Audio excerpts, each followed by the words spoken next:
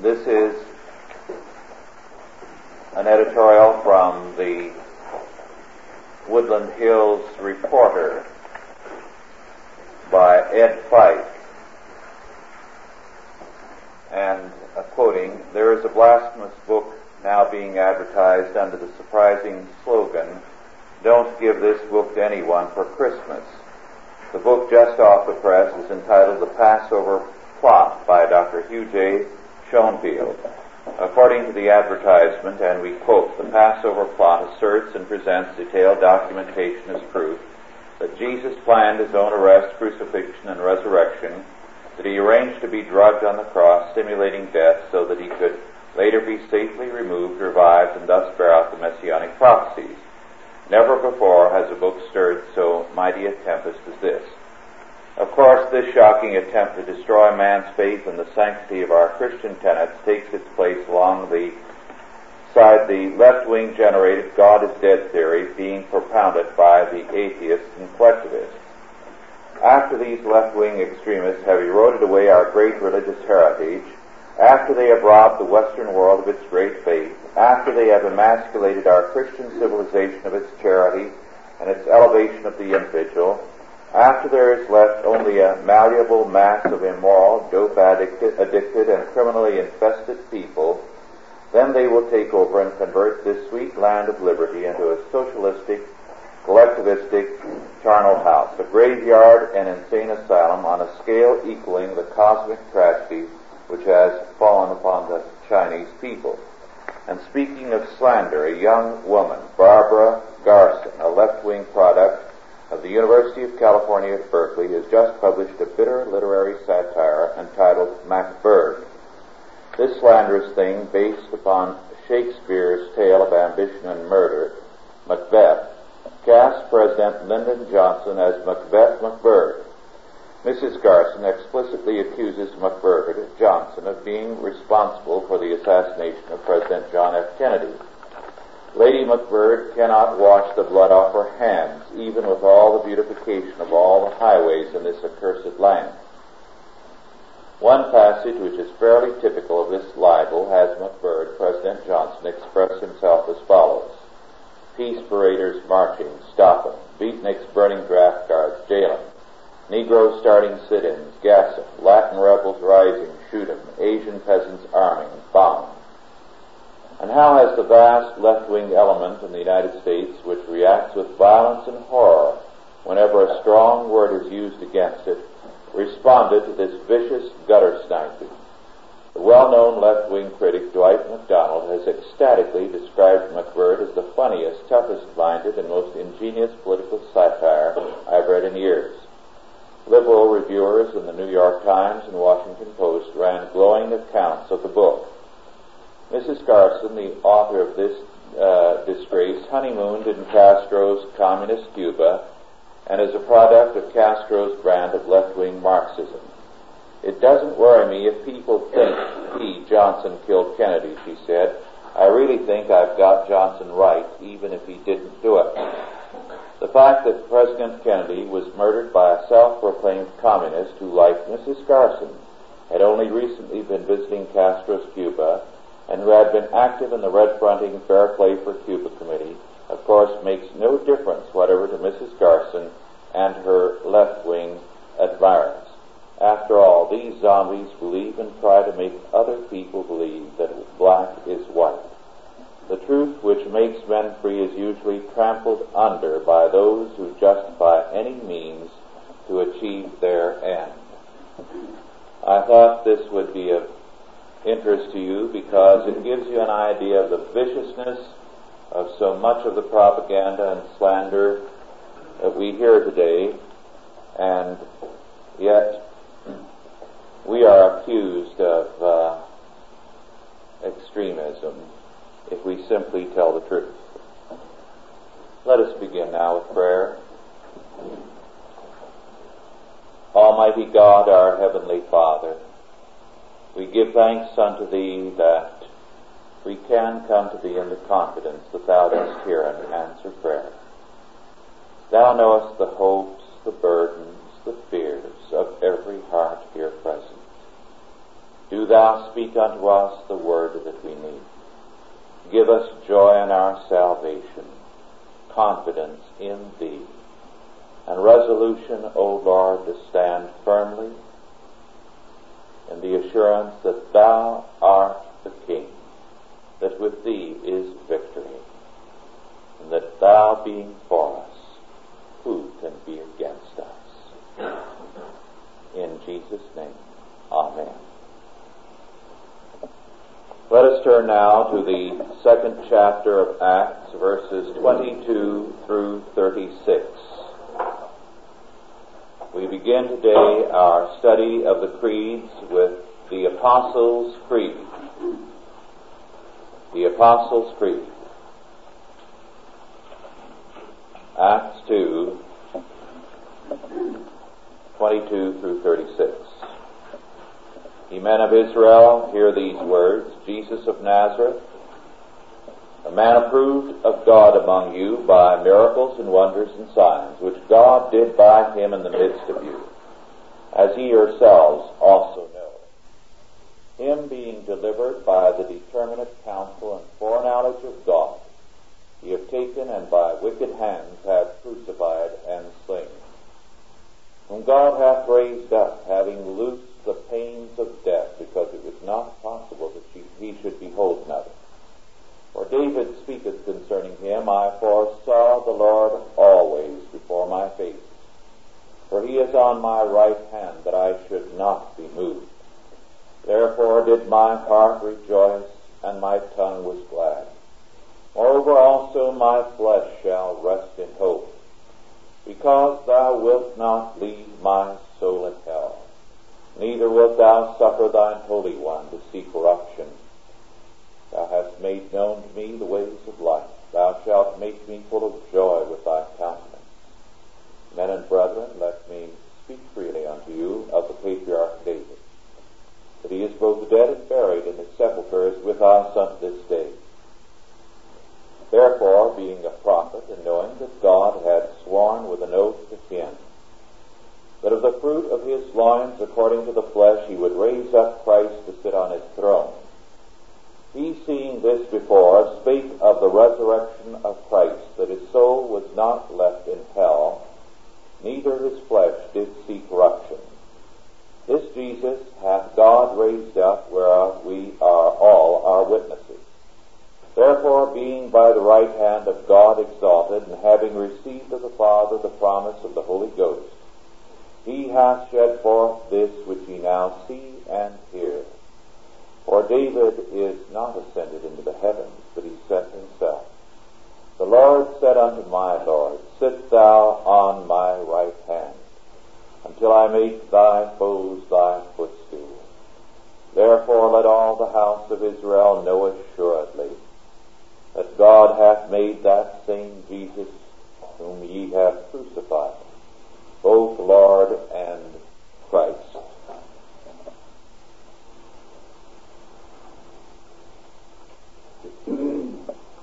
It has become commonplace in recent years for various churches to boast that they are creedless.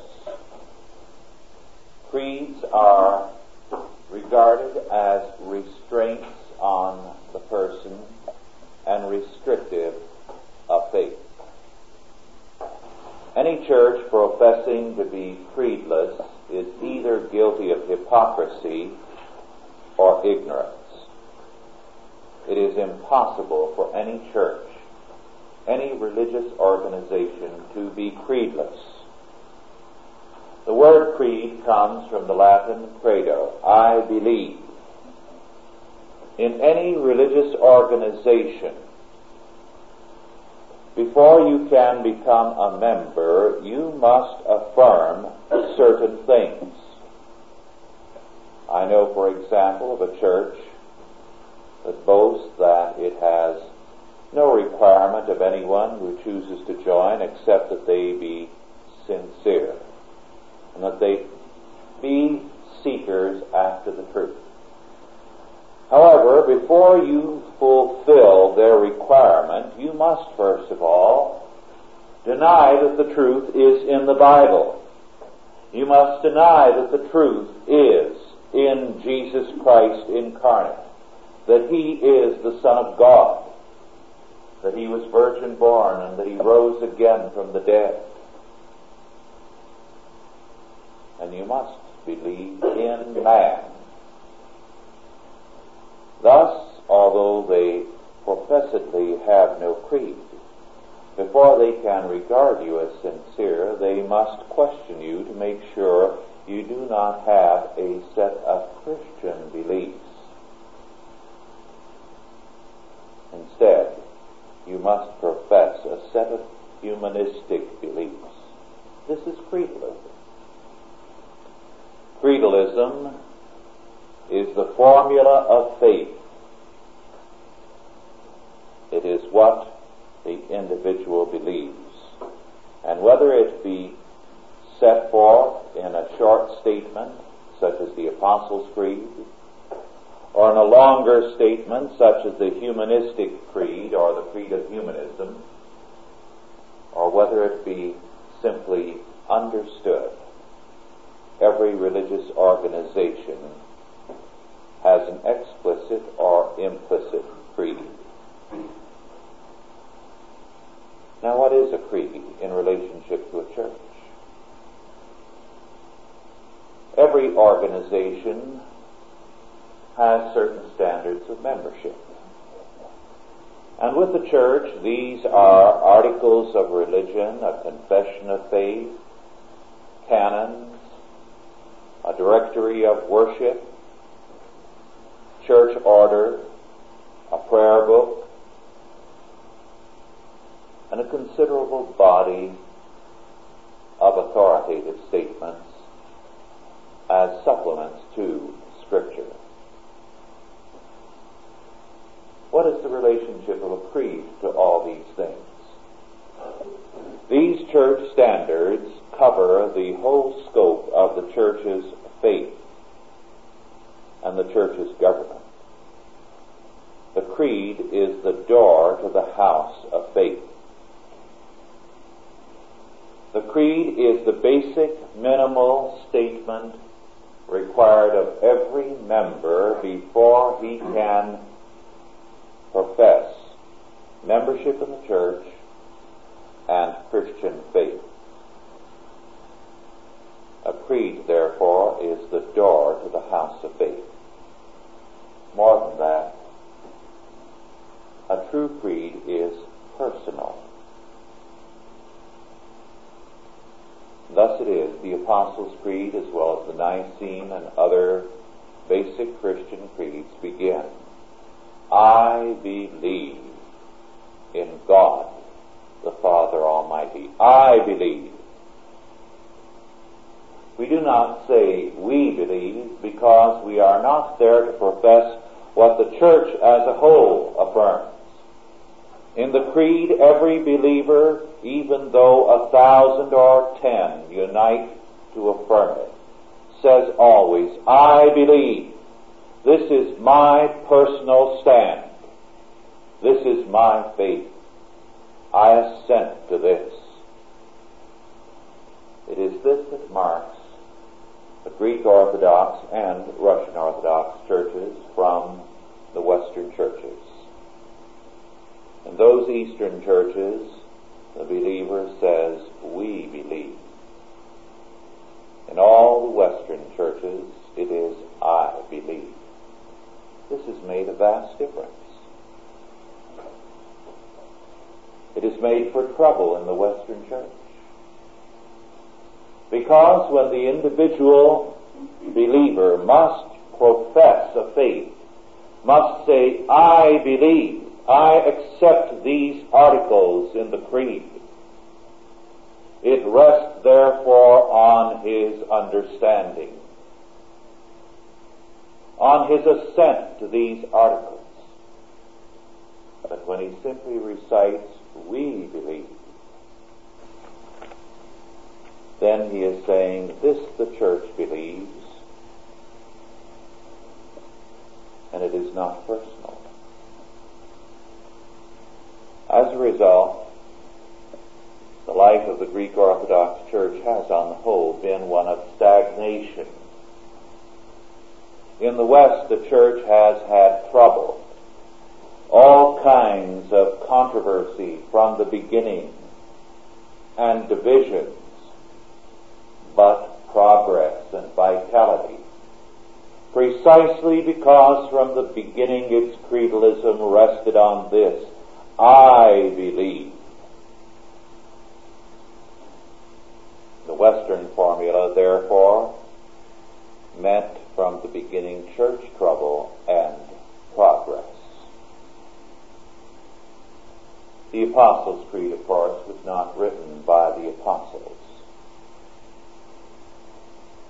The term Apostles' Creed means that this creed is a summation of the apostolic preaching. In our scripture lesson from the 2nd chapter of Acts, we have Peter's sermon on the day of Pentecost. The Apostles' Creed is a summary statement of Peter's sermon and indeed of all the apostolic preaching.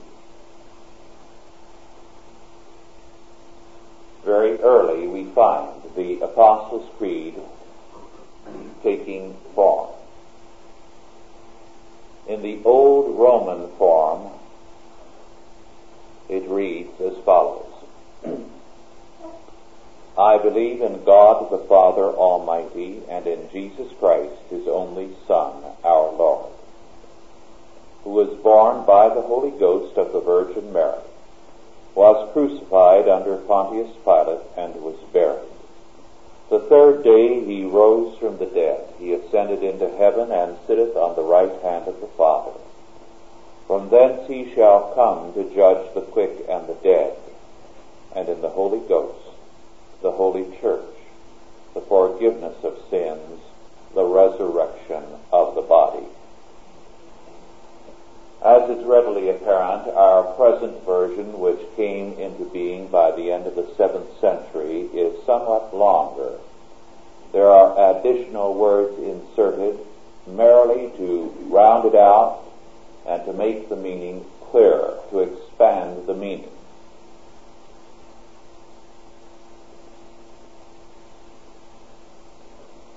The Apostles' Creed, and indeed all Christian creeds, are unlike all other statements of all other religions. In every other religion, wherever you have a statement of faith, you have a body of ideas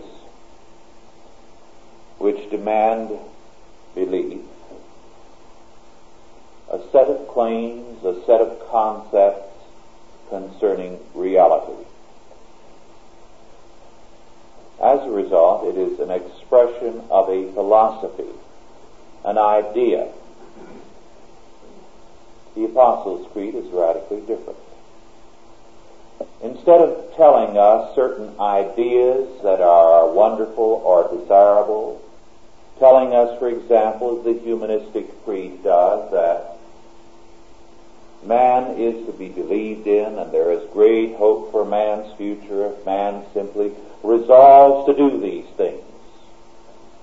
Or telling us, as the creeds of some other religions do, that out beyond this world there is nothing but nothingness.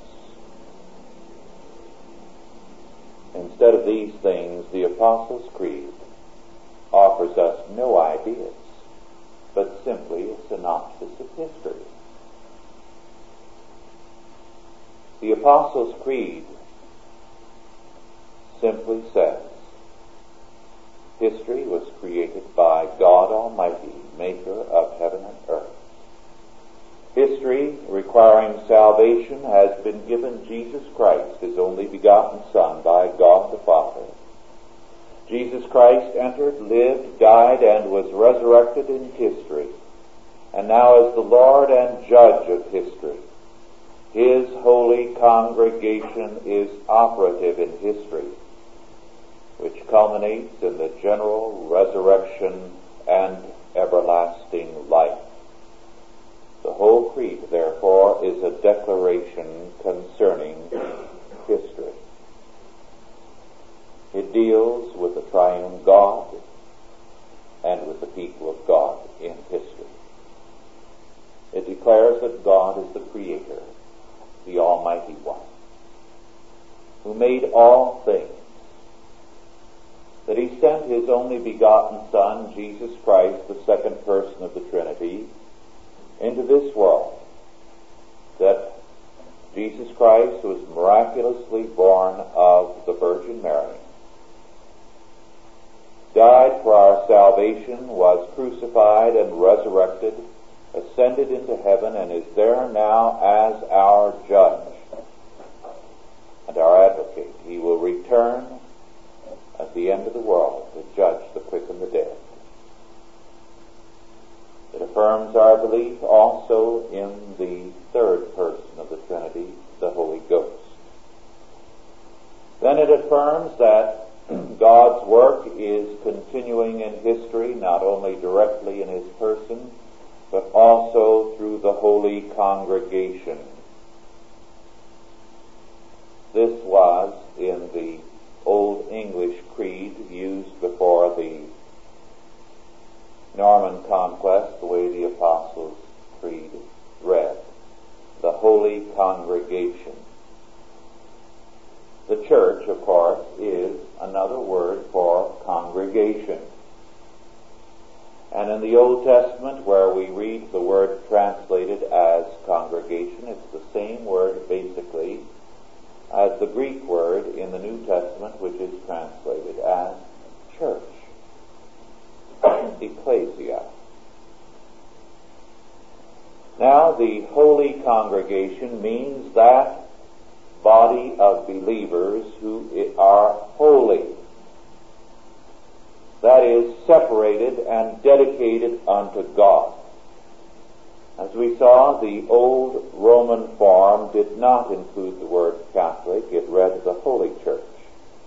The Holy Catholic Church was added to make the meaning clear, that this was not a particular church, not that of Rome, nor of Constantinople, nor of Alexandria, but the entire church, both in heaven and on earth, the universal church of true believers who are separated and dedicated unto God in Christ.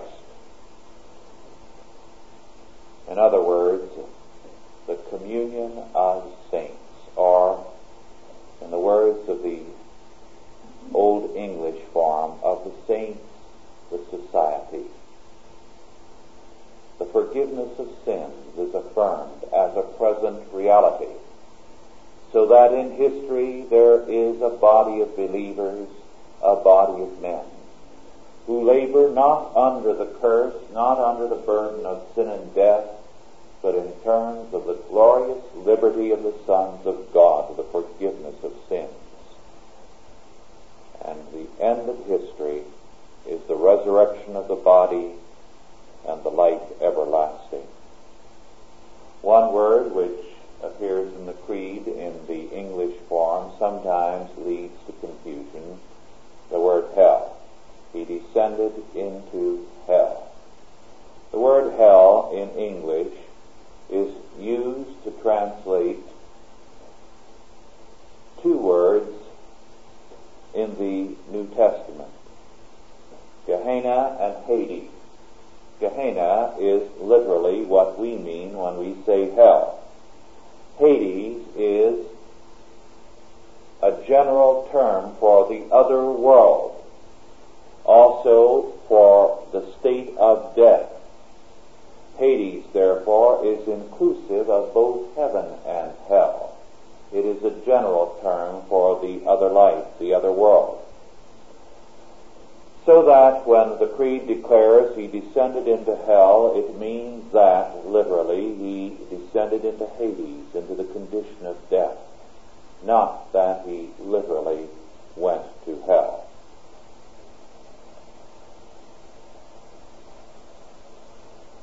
The whole Creed, therefore, is a declaration concerning history, that it was made of God, is totally governed by Him, and shall culminate in the coming again of Jesus Christ.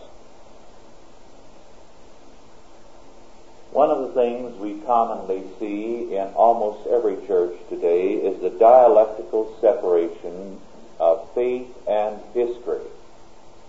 We find, for example, Karl Barth differentiating between the Jesus of faith and the Jesus of history. The Jesus of history, these neo-Orthodox theologians and preachers tell us, was a man who was born in Palestine, who had certain ideas and labored under certain illusions, and was crucified and is dead and moldering in some forgotten grave. The Jesus of history, thus, was a failure. But the Jesus of faith is that idea that men gained and set down in writing, which, although it has no relationship to history, has inspired men from that time forth. Now, this difference between faith and history, this dialectical separation, is totally alien to the Bible. It is simply paganism. And no Christian can accept it without forfeiting the faith.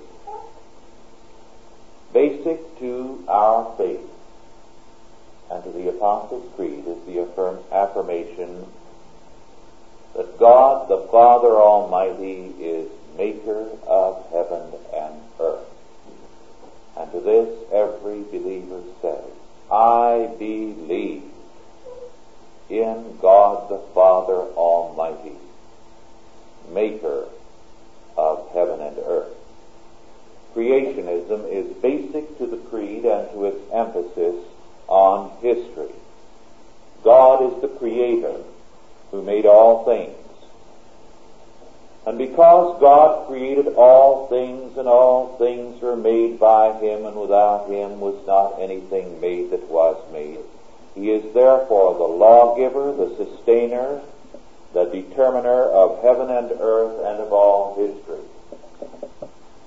If the world had not been made by God, if the world, if the universe were self-generating, then, even if God existed, no matter what He said, it would be irrelevant to this world, irrelevant to man, because man's law would be derived from this self-generating universe, not from God.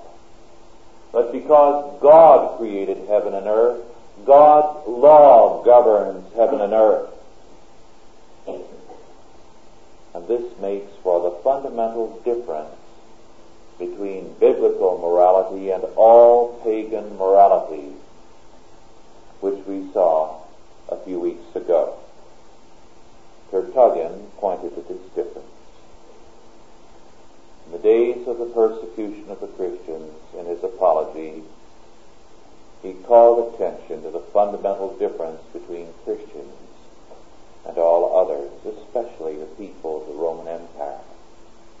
He said, the Senate is the source of all law for you. Your Senate, O Romans, not only establishes what is right and wrong, what is moral and what is immoral, but it can also declare men to be gods and create gods. Therefore, your Senate is above all gods and is the source of all law. But for us, God is the source of all law, of all morality. And God alone. In all non-Christian religions, without exception, religion has nothing to do with morality. Morality comes from politics. And wherever politics determines morality, you have paganism and anti-Christianity. And precisely this governs the church today. The morality of the modern church is determined by politics. It is socialistic morality. And wherever politics determines morality, you have paganism and anti-Christianity. And precisely this governs the church today. The morality of the modern church is determined by politics. It is socialistic morality. Hence it is a social gospel. It is anti-Christian to the core.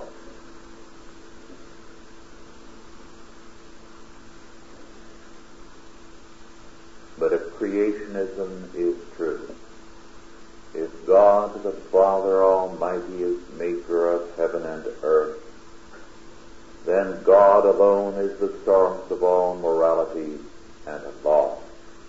His word, therefore, is law over church, state, school, business, family, every area of life. As a result, from the very beginning, whenever the church came together, such as in the formulation of the creeds in the ecumenical councils of the early church, it also formulated canons or canon law. The word canon means rule or measure, a yardstick, we would say. And the thesis of the early councils of the church was that canon law was the rule or yardstick or measure of Scripture applied to all of life.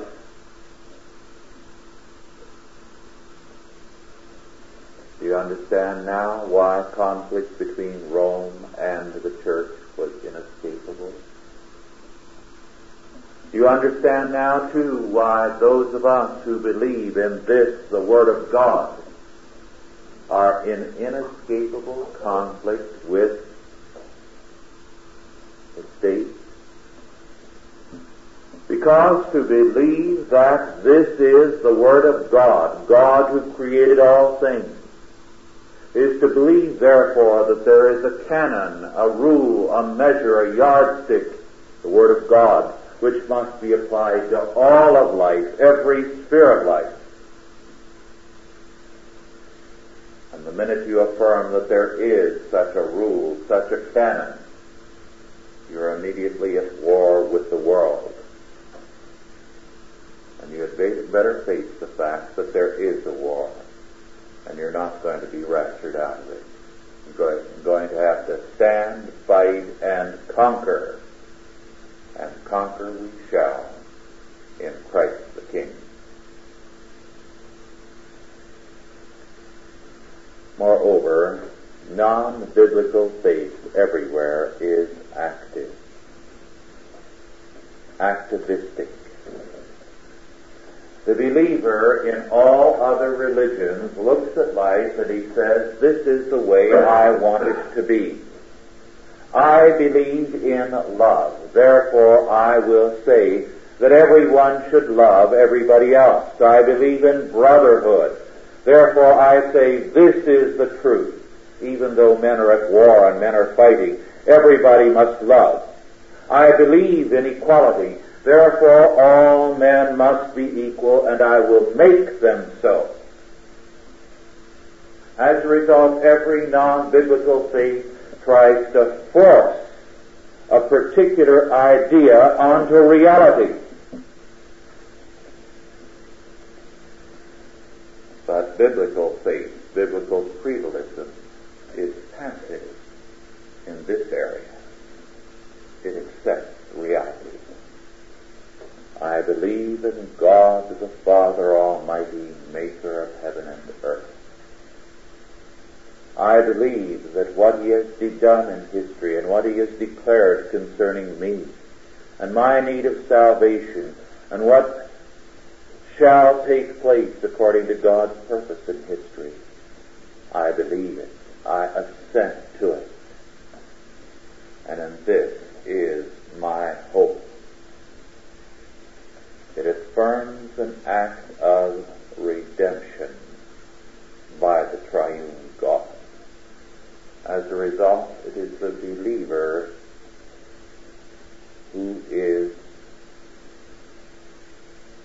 the man who faces reality.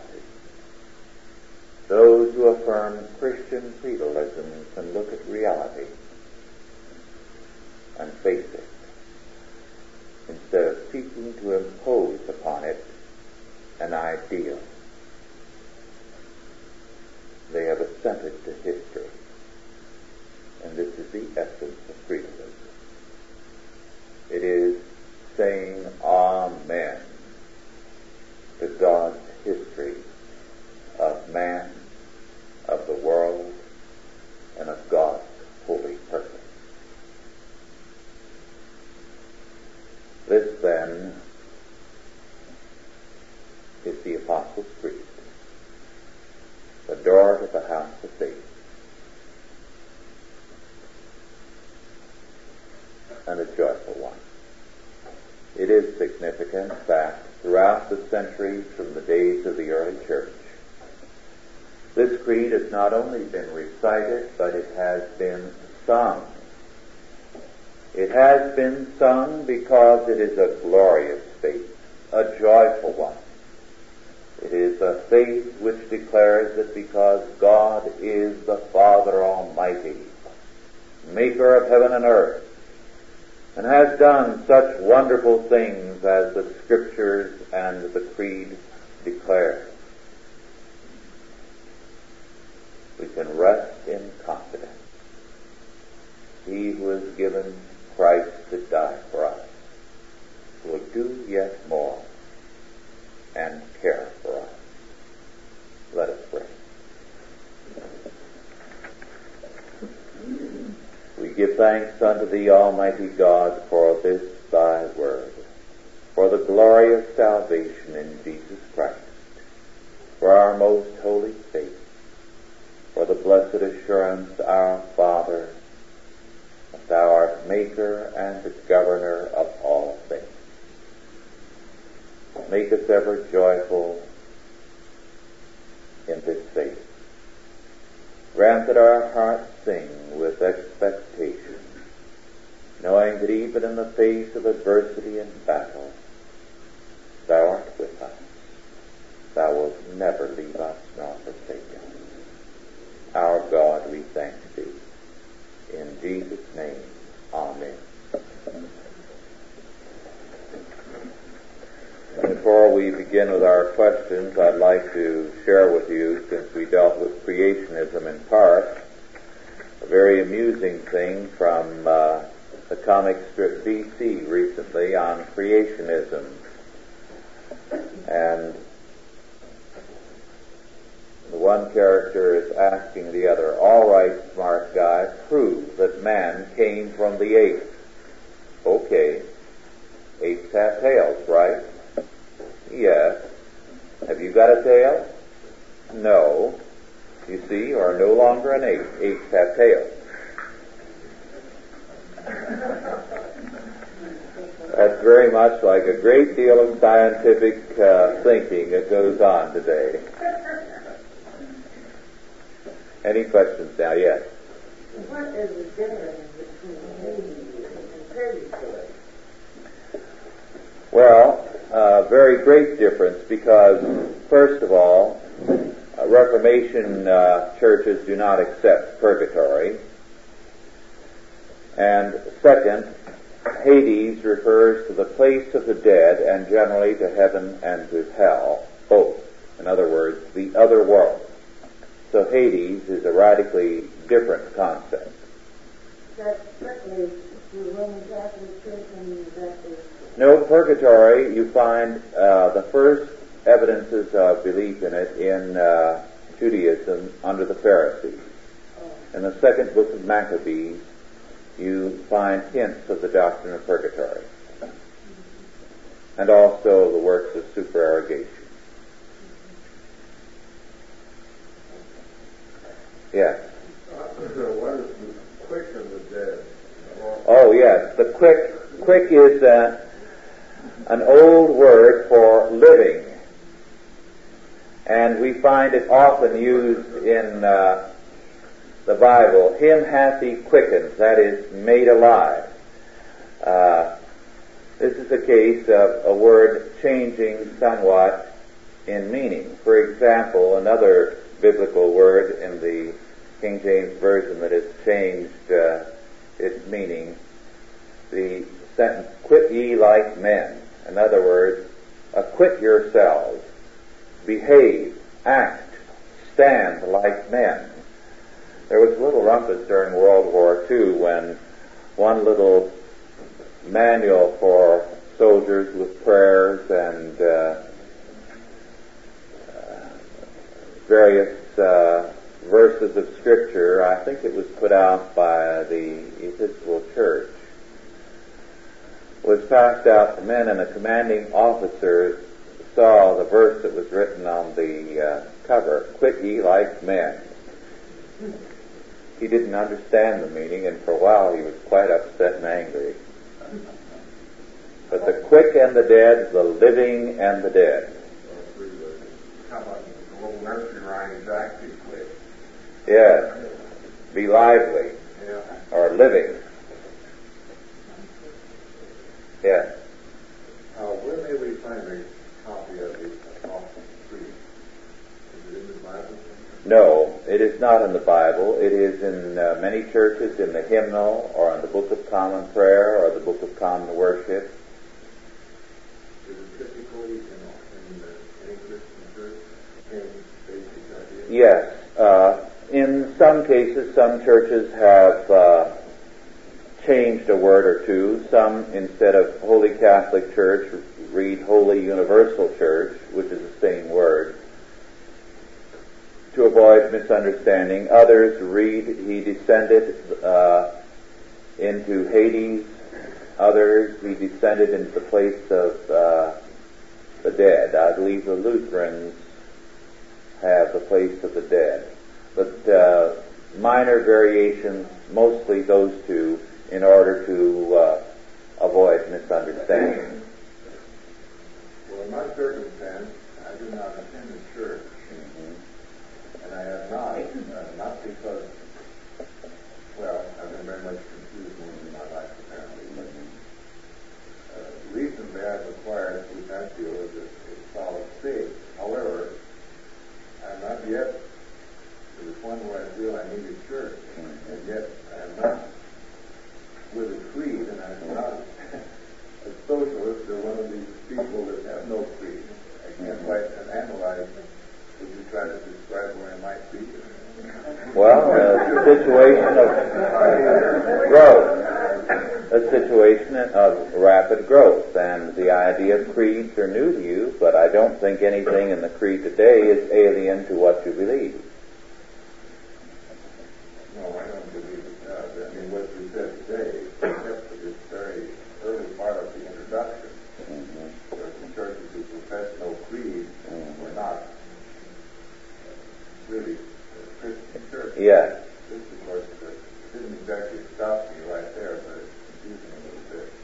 Well, you see, one major church says we have no creed but Christ. Well, they're about as hard and fast in their creedalism as any church when you get into them. Community churches, for example, profess no creed. The congregational churches today profess no creed. But all of these churches are highly creedal. And in many cases, their creedalism is humanistic creedalism. They have a body of beliefs.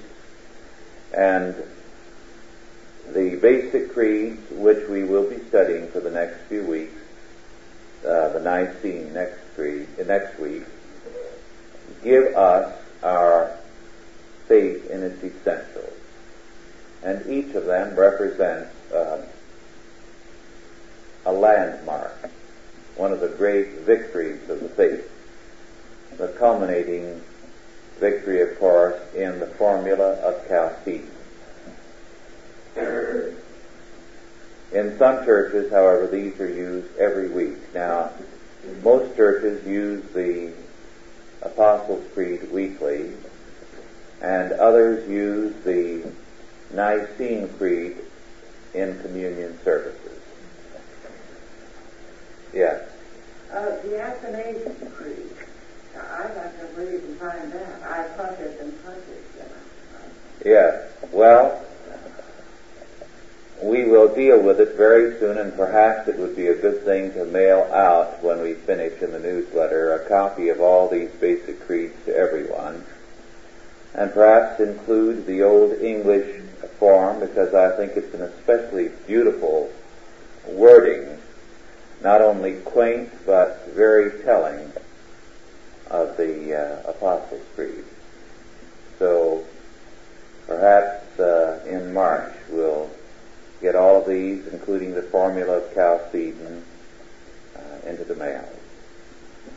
Yes? You read the ancient Roman. Did you read the Apostles' Creed today as the second formula? No, I can read that very quickly to you. Would you prefer me to read the old form and then the modern form to give you an idea of the differences? I believe in God the Father Almighty, maker of heaven and earth. Now, in the old Roman form, I believe in God the Father Almighty. The next sentence, and in Jesus Christ, His only Son, our Lord. It's the same in the old form. Who was conceived by the Holy Ghost, born of the Virgin Mary. And in the old form, who was born by the Holy Ghost of the Virgin Mary. Was crucified, dead, and buried. He descended into hell. The third day He rose again from the dead. Was crucified under Pontius Pilate, and was buried. The third day He rose from the dead. He ascended into heaven, and sitteth on the right hand of God the Father Almighty. From thence He shall come to judge the quick and the dead. He ascended into heaven, and sitteth on the right hand of the Father. From thence He shall come to judge the quick and the dead. I believe in the Holy Ghost, in the old form, and in the Holy Ghost. The Holy Catholic Church, the Holy Church. The communion of saints, this is not in the old form. The forgiveness of sins, identical in the old form. The resurrection of the body, identical in the old form. And then the 7th century or general form, and the life everlasting, Amen, is added. I learned the Apostles' Creed as a child in Methodist Catechism, and I don't think they had any descendants into hell. It could be that it was dropped, but I don't know as to that. Any other questions? Yes. I'm confused on the statements you made about the fact that in other religions, for a non-Christian society, the state takes over the morality, determines the morality, because the propaganda, of course, that we're given is that, well, better a man have religion than none at all. Of course, it's not true. But on the surface of what we get as far as conservative religion, it looks like they're trying to say, be truthful, be pure, be honest, do this, do that, which is sort of attempting to set down a moral code, is it not? But in other words, they fail, is that correct? And the state takes the... Comparative, no, they don't even attempt it. Comparative religions, of course, is an area of study. The very idea of comparative religions was established by people who are trying to make all religions one. Now, religion, apart from Christianity, has never tried to govern morality. All it has talked about is the other world and the powers there and your relationship to them and what you are going to be like in the other world. And even there, its ideas were governed to a great extent by the state, because the state was the means to getting to the other world. The state controlled heaven, as it were. So that your real religion was to believe in the state. You believed in the emperor or in Pharaoh. Aren't you a master? But this is, I've read a little bit Right. Encyclopedia. And that Yes. was, you're a master, but that's not what I picked up from this encyclopedia. I was reading course. about Hammond and Gandhi and all these great so-called prophets of the different religions, but they were giving you the distinct impression that they were trying to bring out good qualities in people, etc. Yes, you read in all of them that these religions supposedly established a morality and so on. Instead, what they should tell you is that here was a move to establish an empire, a state, and at the same time a religion of that state and a morality of that state. For example, Mohammedanism is not so much a religion as Islam, a rule. It is a political order. This is its basic purpose. Now, it is a political order which says that it represents the divine order on earth, and therefore it has the power to determine morality. Confucianism, it was pure and simple political science, political theory. And therefore, because Confucianism was political theory by a philosopher in politics, it dealt with morality. It didn't touch on religion. It has become a religion of the Chinese state is what it did become. Now, Buddhism said there was an ultimate nothingness, and therefore there is no good and evil, no right and wrong. Thus it had no morality. But it did affirm certain things as to a state, a world order, and so on, and the various Buddhist states altered Buddhism in terms of their particular taste. So you have some Buddhists who say there is a heaven, and others who say there's nothing there, just nirvana, an utter blank. So Buddhism is primarily what the state makes it. And when Islam broke up into various states, Islam increasingly became what the state made it. In every non-Christian religion, this is it. For example, in ancient Greece, where did you get your morality? Well, not from the Greek gods. You can read all the stories of the Greek gods, and you can't find any trace of morality there. You can find quite a bit of immorality, but no morality. And this is true if you read the stories of any of the gods. I'm using the Greek gods and the Roman gods as illustrative of this, in that morality was not connected with their gods and with their religion. Where did you get it? From the state. First you had your politics, as in Aristotle, and having determined politics, then you determined your ethics or your morality. As a result, one of the first battlegrounds in the church was over abortion. This is where it came to head-on conflict with the world. Because the thesis of every state was simply this: the right to life and death is the right of the state, because the state is God on earth in effect. Therefore, if the state decrees that you can kill babies, you can. If the state decrees that you must, you must. As a result, the slaughter of the innocents, for example, by Herod was nothing to report in history. He had that right. The slaughter of all Hebrew children by Pharaoh was nothing to report in history from the standpoint of all paganism. Pharaoh had that right. And, of course, you find Socrates and Plato saying that there must be no unlicensed births, that the only births permitted are those licensed by the state if any children are born out of, not wedlock, but out of license. The child is to be killed and the parents are to be punished, because the right to life and death, religious power, belongs to the state. And as we are now having a return to this pagan moralism, morality from politics, one of the things right now under all-out attack is our Christian laws on abortion. What does this do? It means that the right to life becomes the right of the state. It's not God's power that governs life, it's the state's power. And similarly with capital punishment. And then with euthanasia, mercy killing. You have a three-pronged attack here, all of which will do one thing, to say that the state can determine who is to live and who is not to live, because the state is the source of morality.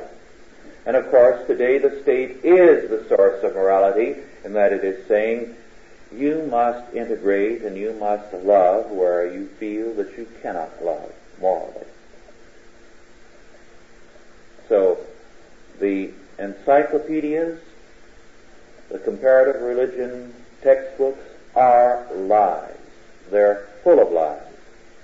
They are bent upon confusing the issue so that they can push us into a common front with the enemy and destroy us. And the sad fact is that there are very few who realize this, not 1 in 10,000 in the pulpit today who realize it, that in all non-Christian religions, and you can get this from the old religious books of these faiths, the state is the source of law and of morality. Yes? I want to get back to canon, starting from what you just said last. Morality today, we talk about the faith is the law. The faith formed in statute of most people think. You either are doing a misdemeanor or a new felony. But it's all statutory law today, except the case law.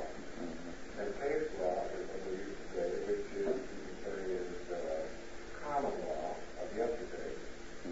I mean, the common law that we took over when the United States we actually accepted English common law. Now, English common law evolved out of canon. Yeah. Christian Now, canon. I want to get back, I don't know that I understand exactly, but I think we should understand how we evolved into common law and just what canons were we talking about. There is a transition there that relates directly to our biblical thinking. Yes, you've touched on something that is so tremendously important. I wish I were up to answering it. But very few have gone into this. One sociologist who began as a radical and as he studied it became quite conservative, was at Dartmouth until his retirement, Eugene Rosenstock QC, has pointed out that our common law tradition is old Christian law, based on Christian canons. And it's a survival in our culture today that gradually is being warred on, to have it replaced by statist law and, of course, by federal regulations, executive orders. But the old common law still survives. But very few lawyers are aware of much about common law. Very few study it. Yes, right.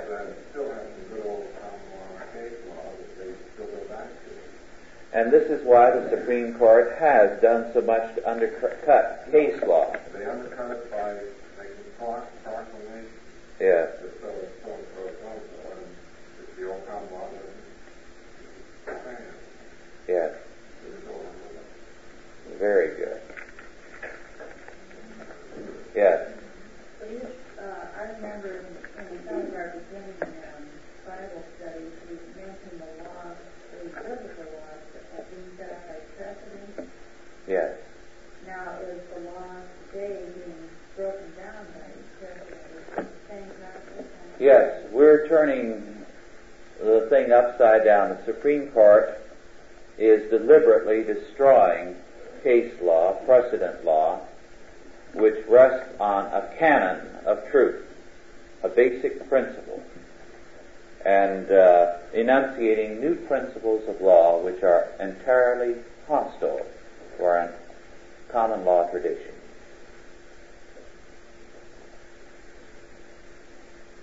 Yes. It seems to me that the Supreme Court is violating constitutional law and going to what you might call precedent law, ruling on the precedent rather than the constitutionality. Is that right? Yes and no. It is setting up precedents, but what it is actually doing is to replace